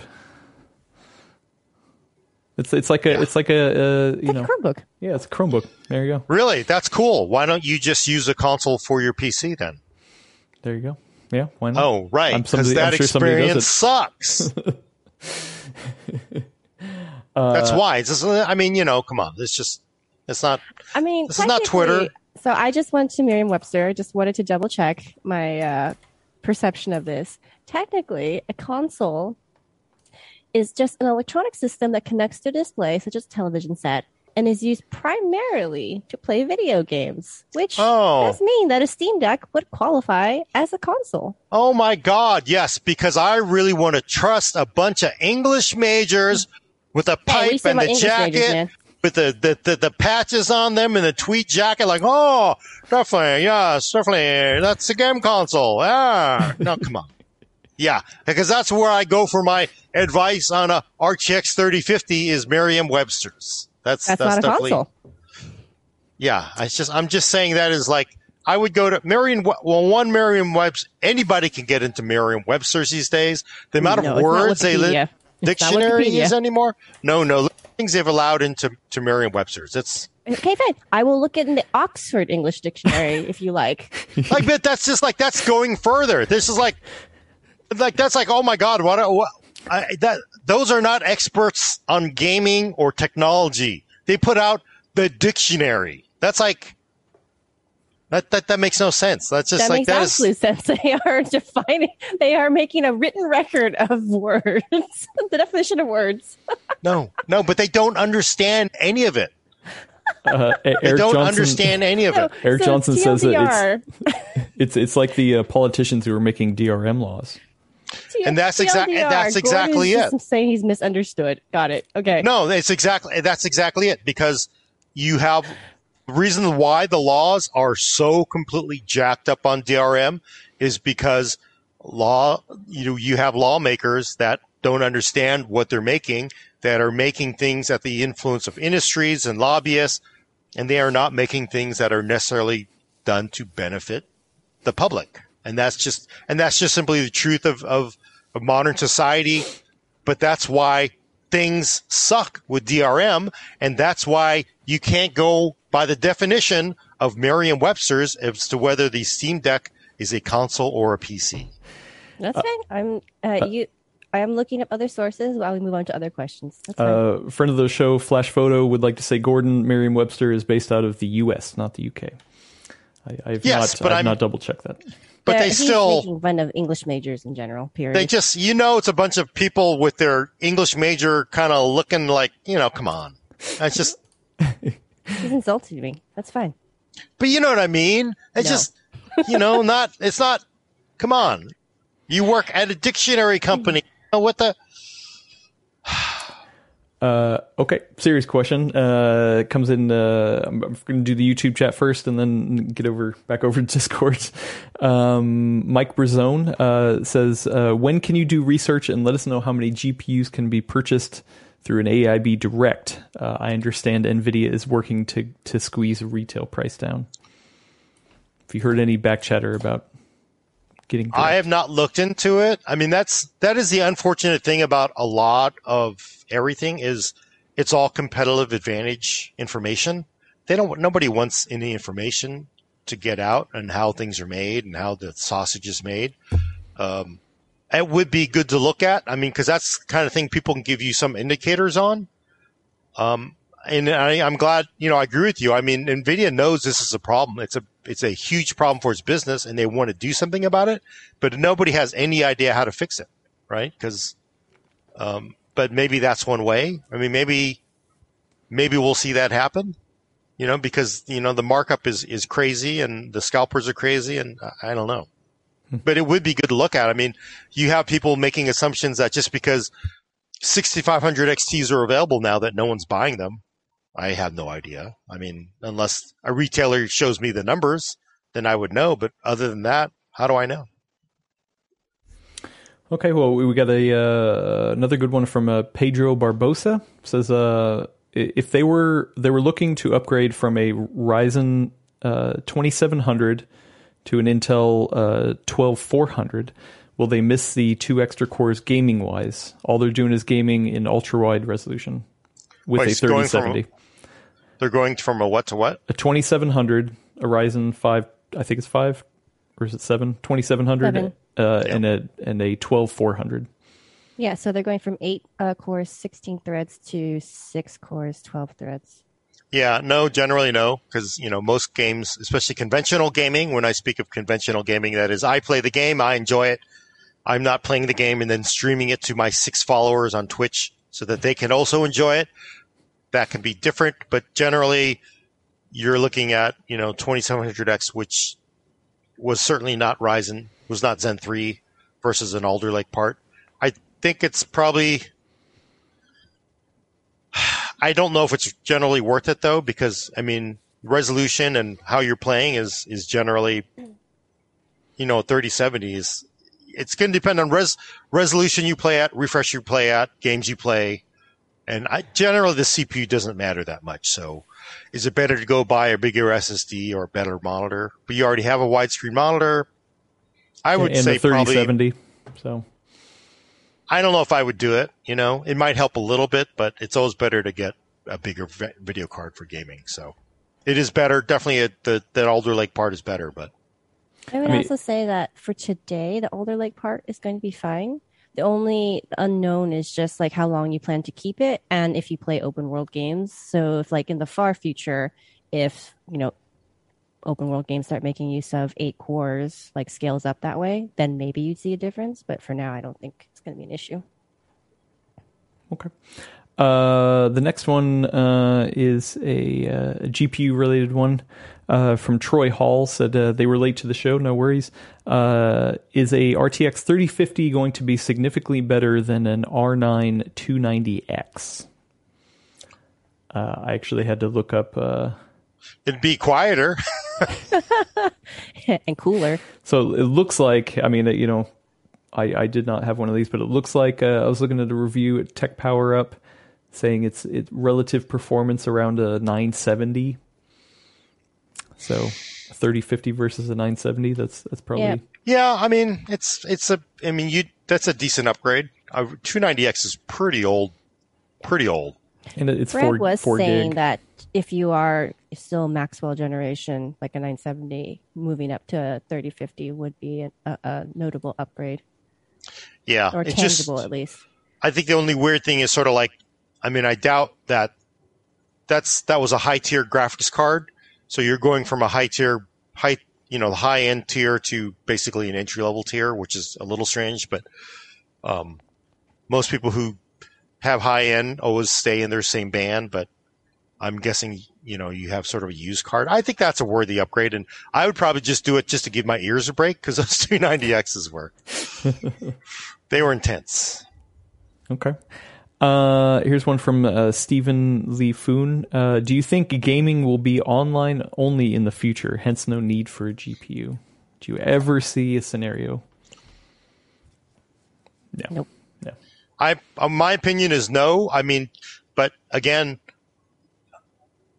few people buy DVDs and Blu-rays these days compared to what they used to buy. Streaming could potentially be the future of gaming, and that's why Microsoft, Nvidia, Google, Amazon, probably Apple are all putting tons and tons of money and research into this. Are we going to get to personally for me, I feel the way the PC gaming stays ahead of that is instead of being like musical artists and just simply producing stereo content for 80 years, you make things better. You get to higher resolutions, you get to lower latency, you get to better color fidelity. You've got 10-bit gaming that there's just so many things on the PC that get better and better and better. The one way you stay ahead is fidelity, because, again, you get suckers. I mean, like people like Adam that go out and buy a 4K version of the normal Blu-ray they have. Well, because you just want the next best thing, right? You just want the higher fidelity, because honestly, 4K Blu-ray does have a place because the fidelity is amazing. And then, as we continue to move up, it's worth it. So I think PC, as long as a PC doesn't just simply get lazy and stop pushing forward, then I think we're okay. But the minute you let streaming, can anybody tell the difference between streamed music and a CD anymore? I mean, people with records sure can tell a difference, but most can't. I can. Gordon, I do have a question. This is a serious one, actually. Have you tried to use GeForce Now with your 10 gig new fiber connection? I haven't, because I have a real gaming console next to me. So I'm just asking. It's actually. I need to though. I do need to try it. Yeah. I think that one thing. Sorry, real quick. I think the one thing that's not being addressed about the whole will streaming take over for games question is that one, we have to talk about how far in the future we're looking at, and two, how good is infrastructure build out going to be? Because there are still a lot of places in the world that don't have the necessary bandwidth for game streaming to really work, even for games that don't require like Twitch inputs. So I mean, even parts of the U.S. they just don't have really great broadband access. So I don't think it's really going to be a reality in the short term. Even 30 years is probably the horizon we're looking at.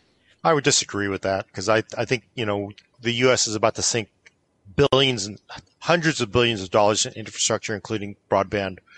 And the unfortunate reality of the United States is we don't care about rural people. And that is a horrible, horrible existence that we live here.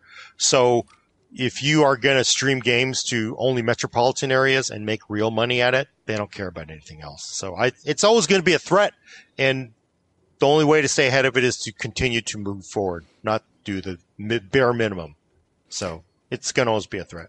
I mean, I think, I think physical media is going to stay around for both movies and gaming for I still see. I mean, come on, it's like people are still buying vinyls. People are still buying cassettes again. Even though that's just a weird that's a niche. It's just like a nostalgia thing. There's no quality argument there. And people shoot with film, right? Exactly. Right?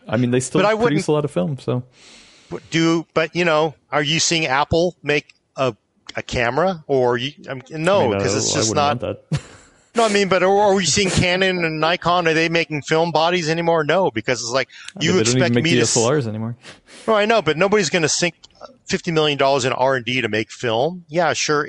I just think that's sort of like there's people who do all kinds of weird little things, but I don't know if that's a real market that anybody cares about. So I'm saying it's always going to be there. Like I think even if the streaming future is like 95% of gamers in 50 years all just stream, there's still going to be that 5% that have hardware, a box in front of their system. But I don't think that counts. I think at that point you're basically just a fossil curiosity item in a museum.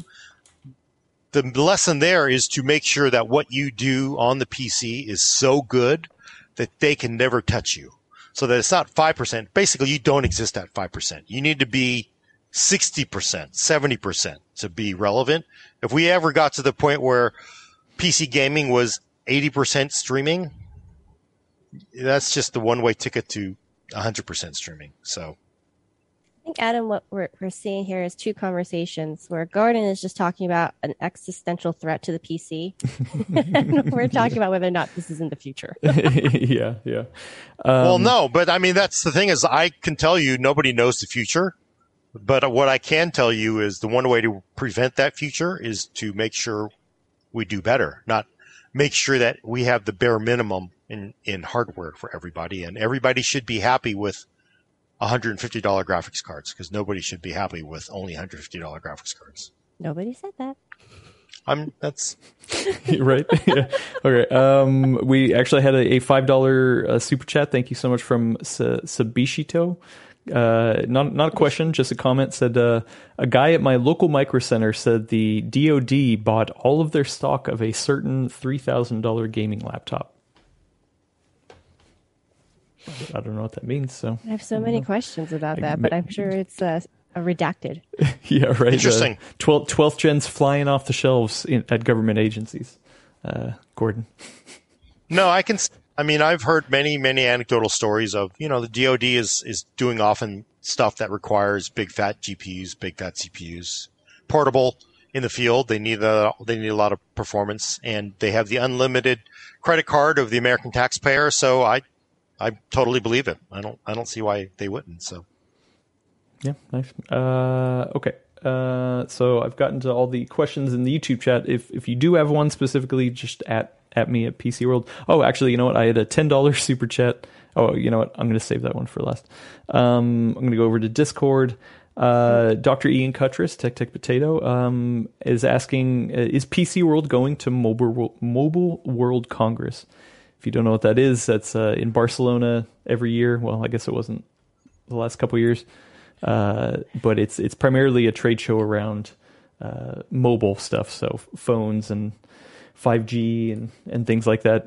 We've been in the past, or at least we've sent people back when PC World kind of covered Android and that kind of stuff. But I do know that our sister publication, Tech Advisor, is going to be there. So they're going to have articles, they're going to have some YouTube videos out of Mobile World Congress. But yeah, nobody from our team is going. But yeah, Barcelona. you Gordon, think it's ever going to happen anyway? Oh no, it's on. Yeah, sure. Is this still happening in February, like it used to? Or? Yeah, the end of February, I think, or beginning of March. I can't remember. Yeah, no, this one's on. They wanted to have it real bad last year still, but it just didn't happen. Or they push it back or something. I can't remember. It was depreciated. Dennis Siberian, friend of the show, is asking, is it safe to use a USB hub splitter for connecting RGB-enabled mouse and keyboard to a laptop long term? USB hub so USB hub to RGB mouse and keyboard, yeah, and it's just simply power and data. I don't see why it would be an issue unless it's just one of those POS $6 USB hubs. Then it's going to be unreliable. You may get disconnects, and it may overdraw the hub. So don't buy cheap ass stuff for that. Okay, yeah, definitely. Okay, let me do... Oh, another one from friend of the show, Dennis Siberian. Do you think when the Arc line of GPUs will be launched for DIY later this year, Can we expect GPU plus CPU combos from Intel for affordable prices? Hey, buy an Intel package. By that time, the whole 1700 socket platform will be mature enough to justify discounts for motherboards as well. What do you think, Gordon? Yeah, no, I think a lot of people would sort of welcome that capability to package everything up, and then I'm sure you're going to get people who are going to go, this is illegal bundling, or who knows, kind of like screaming and gnashing of teeth of that. But, again, if that is one thing that gets people to, especially DIYers, gets them to hardware, that's probably not a bad idea as long as it passes, muster by regulators. I don't see how that wouldn't, though, because Intel has zero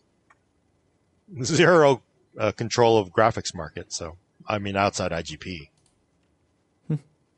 Might be an interesting thing to get into, though, right? Actually, this is a funny one from Liquid R, friend of the show. Liquid R said, if a PC build includes both PC components and an internal Nintendo Switch on an internal HDMI switcher in the same PC case, is it a PC or an abomination in the Book of Gordon? I will say, actually, Gordon, we've seen one of those. We saw it at CES a couple years ago. We did a video on it, which was actually pretty hilarious. Origin. I think. No, it was Main Gear. No, it was Main Gear. No, Main Gear. Yeah, it was Main Gear. So Main Gear, they slipped it into front of their machines. It was a Switch, right? Yeah, it was a Nintendo Switch. Yeah, it had like all it was a capture card plugged into the motherboard. So, it's not like it was switching between the two. It was more like, you run your PC, you plug in the Switch, turn on OBS or whatever, and there it is. Yeah. It was a cool CES show-off thing. And Gordon was very confused by Mario. Yeah, I think, Elena, you're thinking of another similar computer that Origin did. Yeah, I'm thinking of their PlayStation Xbox mashup. Yeah, the big O. Mm-hmm. Okay, actually, here's a good one. Mike Brazone is asking, is there still a Macworld magazine in web form? There actually is. Yeah, our colleagues over at Macworld, just like PC World, have a digital edition of the magazine. It's still going strong on both accounts. So, and then Eternal Duo is asking, if Gordon was a current generation graphics card, which one would he be? 3090 Ti. Yeah, he wants to be a 3090 Ti, best of the best. Yeah, that's interesting. I think he would go NVIDIA. I don't think he. You're sort of thinking things that sort of represent your personality and what you are. So I'm Gordon's just like trying the biggest, to think. shiniest, bigger bar better. What's got the biggest bars? No, but Ti. if you're thinking about hardware taking on a personality, then also ancient hardware, so it would have to be old. An R9 290X, loud, not exactly big, fast. loud. The 295. R9 295X. Yeah, maybe, but maybe, 295 was way too much. That was way too over the top. I just, just some old POS, maybe like what would it be like? It'd probably be like maybe a 970, because you had we give you 4 gigs, but half of it doesn't really work. 500 megs if it doesn't really work right. So that's probably about right. Maybe a GTX 970. Was that the one that had that problem? Remember? It was like, 4 gigs, sort of. About it, if I remember right. It was 4 kind of gigs, like 3.5 or something. It's got the memory on there. It doesn't work. So that's about right. I think we had 970. Yeah. That's pretty funny. That makes a lot of sense. Is that because of where you are in life age-wise, or that's because how you've always been that way? No, it makes sense, because, at the same time, because who's going to, if somebody says, what would you be in personality? Well, I'm clearly a 3090 Ti. What the hell kind of you must love yourself, right? That's just sort of anybody who says is okay, whatever. 970, it's old, it's slow, it's got quirks. It was class action suit, that'd be perfect. That's perfect. Friend of the show, Kyle from Hard OCP TV, says fat, hot, and loud, a 290X Crossfire. Okay, see? Yeah, another old timers. Old timers don't look like, I'm not going to say I'm something new. You got to you recognize you're an old timer. So, yeah. True. True. Oh, I like that. Okay. We got a serious question from Avi D. Based on the 12900 HK performance, what should we expect from 12th gen Ultrabook power and efficiency? Have you gotten around to reviewing any of the lower end? I haven't seen the P parts yet, and for me, the P parts are exciting because you're getting 14 cores. We'll see how much they're nerfed because of the thermals in the form factor. But I think, my guess is they're going to crush AMD at the things that AMD has been crushing them on, which is core count. Ultra Lake P is going to crush Ryzen on core count. And then also you have, fairly decent performance out of those performance cores. So it's hard to, I think, they're probably going to win as well as they did on H and HK parts, against the existing, Ryzen parts. That to me is pretty clear. I'm not sure where the U parts go because I'm not even sure which slot top surges are going to go into because they're putting 14 core, Alder Lake Ps into, XPS 13 plus. So what do you think about like battery life, things like that? Yeah, that's actually I'm excited to see. I'm excited to see how that goes because that'll be make or break. Battery life to me matters way more in those kind of thin form factors. I think it'll actually be very competitive with Tiger Lake, which wasn't horrible. Well, of course, everybody wants to compare it to M1, but I know that's fun. The media likes it, but it's just kind of stupid in a lot of ways because it really should be compared to other Windows machines. So we'll see how it does on battery performance versus AMD and also performance on battery on AMD versus AMD, which I think is very important too, because AMD has, they've gone for that. Let's lean the battery out. Let's lean performance out so much to get maximum battery life. They give up a lot of those high boost clocks. And AMD or Intel's usually gone for, we're going to give you very responsive feel, probably costing you some power. It's something that I need to look at when we get that point. But, I think you sort of pick what works for you. And then the silly thing is, oh my God, look at the Cinebench score for the new Alder Lake P parts. What are you running on your laptop? I'm running Word, and who cares, right? But everybody will get excited. Oh my God, look at Cinebench. And I can't blame Intel because that AMD's been beating their brains in like, oh, look at our multi-core performance on a laptop. 90% of you are running Word and Chrome on, so. Okay. In the absence of any other questions, I got two from friend of the show, VC Jester. The first one, he gave a $10 super chat. Thank you so much, and said, "Gordon, do you have a bolt cutter on that Leatherman? I lost my still equipment overnight, and I know you were trying to find stuff at Home Depot nearby." I don't have a bolt cutter on the Leatherman, but I bought cutters at like a yard sale. And I didn't need them, and then I had to continue my hike for another 4 miles with bolt cutters, which I thought looked really suspicious in the city I live in. But I didn't get arrested, so I do have like a pretty decent, I think, 14-inch bolt cutter. So, and then like a 10. Like, what do you need with two of them? But it's on sale. What are you gonna do? What are you gonna do, Elena? What are you gonna do? You gotta buy them. It's Ace Hardware brand. So. Nice. Not great. Okay. And then the last one from VC Jester was over on Discord.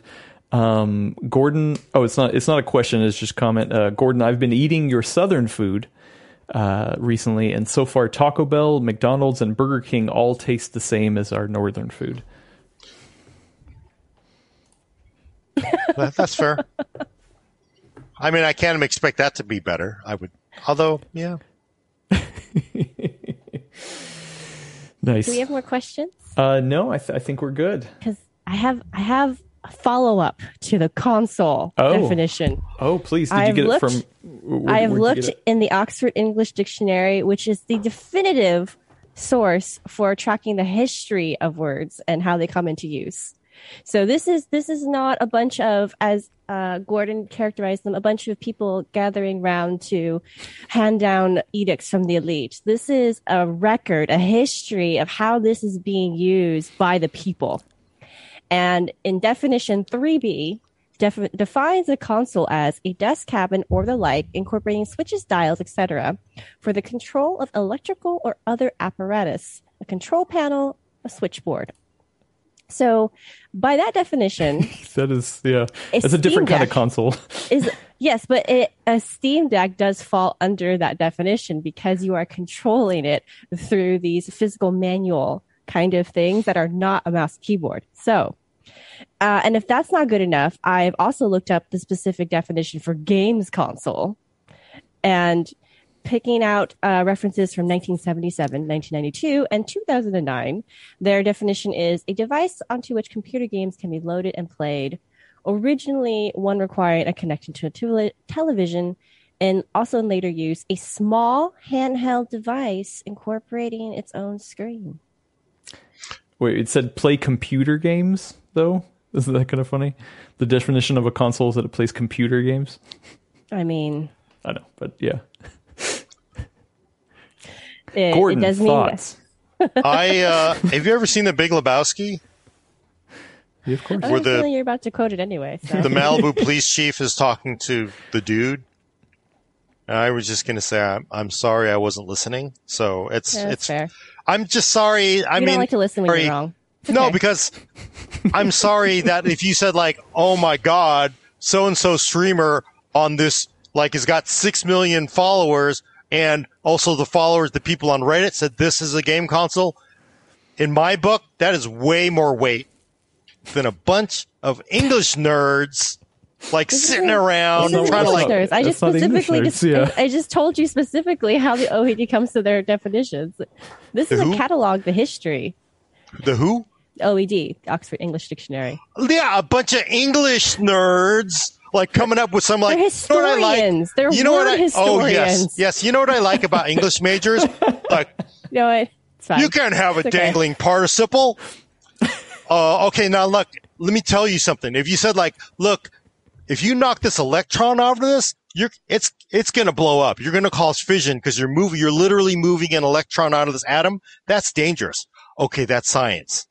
When you're talking about a dangling participle, that is made up baloney. Okay, it's like actually moving electron, actual thing, physical, actually agreed upon rule by a bunch of people who managed to crawl out of a tree and somehow survive not being eaten all the millions of years later. That is not the same as moving an electron out of something. So I don't care what they say. That's the OED. Who cares? They're a bunch of English nerds trying to make us think like, oh, you're dangling participle, whatever. Who cares? TLDR. Or Gordon doesn't like historians. Okay. Good to know. Here we go. Gordon, I got one better for you. History is made up too. Gordon, here you go. You know what? Forget those snobby English types, right? I looked a snob last week, by the way. I just want to put that out there. We have it on tape. Yeah, and I'm a snob about hardware, but it's called stay in your lane. OED. I'm not going to use for technical advice. How much DDR5 should I buy OED? Well, definitely. You really should go for lower clock DDR5. Well, what do you know? Well, because, we're the Oxford English, whatever. Come on. All right. Let's go to the people with this one, Gordon. I looked up in Urban Dictionary. Okay, what a console is, right? I would give more. That is way more relevant. The Urban Dictionary is way more relevant on this, right? than OED. Or what do they say? Well, the first, there's a couple that don't make sense, or to what we're talking about. The second one is pertinent to video game consoles. A computer intended for limited use interactions, such as an NES or the PlayStation. Such computers are intended only for loading single programs in one session, although newer consoles are able to perform such feats as getting on the internet, networking between other consoles of the same type, and even running various operating systems compiled for its internals. Common input devices for consoles includes controllers, joysticks, and arcade pads. I'd say it's a little outdated because they're not single programs in one session anymore, but but yeah, there you go. I connected my controller to my PC, so it's a console. You're right. I'm just saying there's way more. The Urban Dictionary has more weight than the OED in the real world. OED is the old school version of the Urban Dictionary. Yeah, except the one thing is people on Urban Dictionary go like, it's just some a-hole that just edit that in 10 minutes. I realize that. With the OED, it's like, we've come down from the mountain with this definition. Whatever. They didn't come down from the mountain. They took it from. You know what? That's okay. It's all right. You just can hate the word historians. It's all right. We all have our things. All right, Gordon, take us out of here, please. Check back next week for your Fix It PC Talk on the Full Nerd. For audio listeners, subscribe to us on iTunes, Google Play, Spotify, or Stitcher. And if you're on one of those services, please do leave a review. Every time you do, some English nerd at the OED makes up some advice that somebody then cites to somebody because, well, it's from the experts at the OED. It must be correct. Please send questions and comments to thefullnerd@PCWorld.com. Thanks for coming. I'm Gordon Dung with Elaine E. So today I learned that Brad has some crazy facts stored in his head. Bye, everyone. And Anna Patrick Murray. Oh, no. Watch out for that thumb. Watch out. Thanks, everybody. Goodbye. Oh, I didn't roll the intro. That's what I was going to do. Wait, here we go.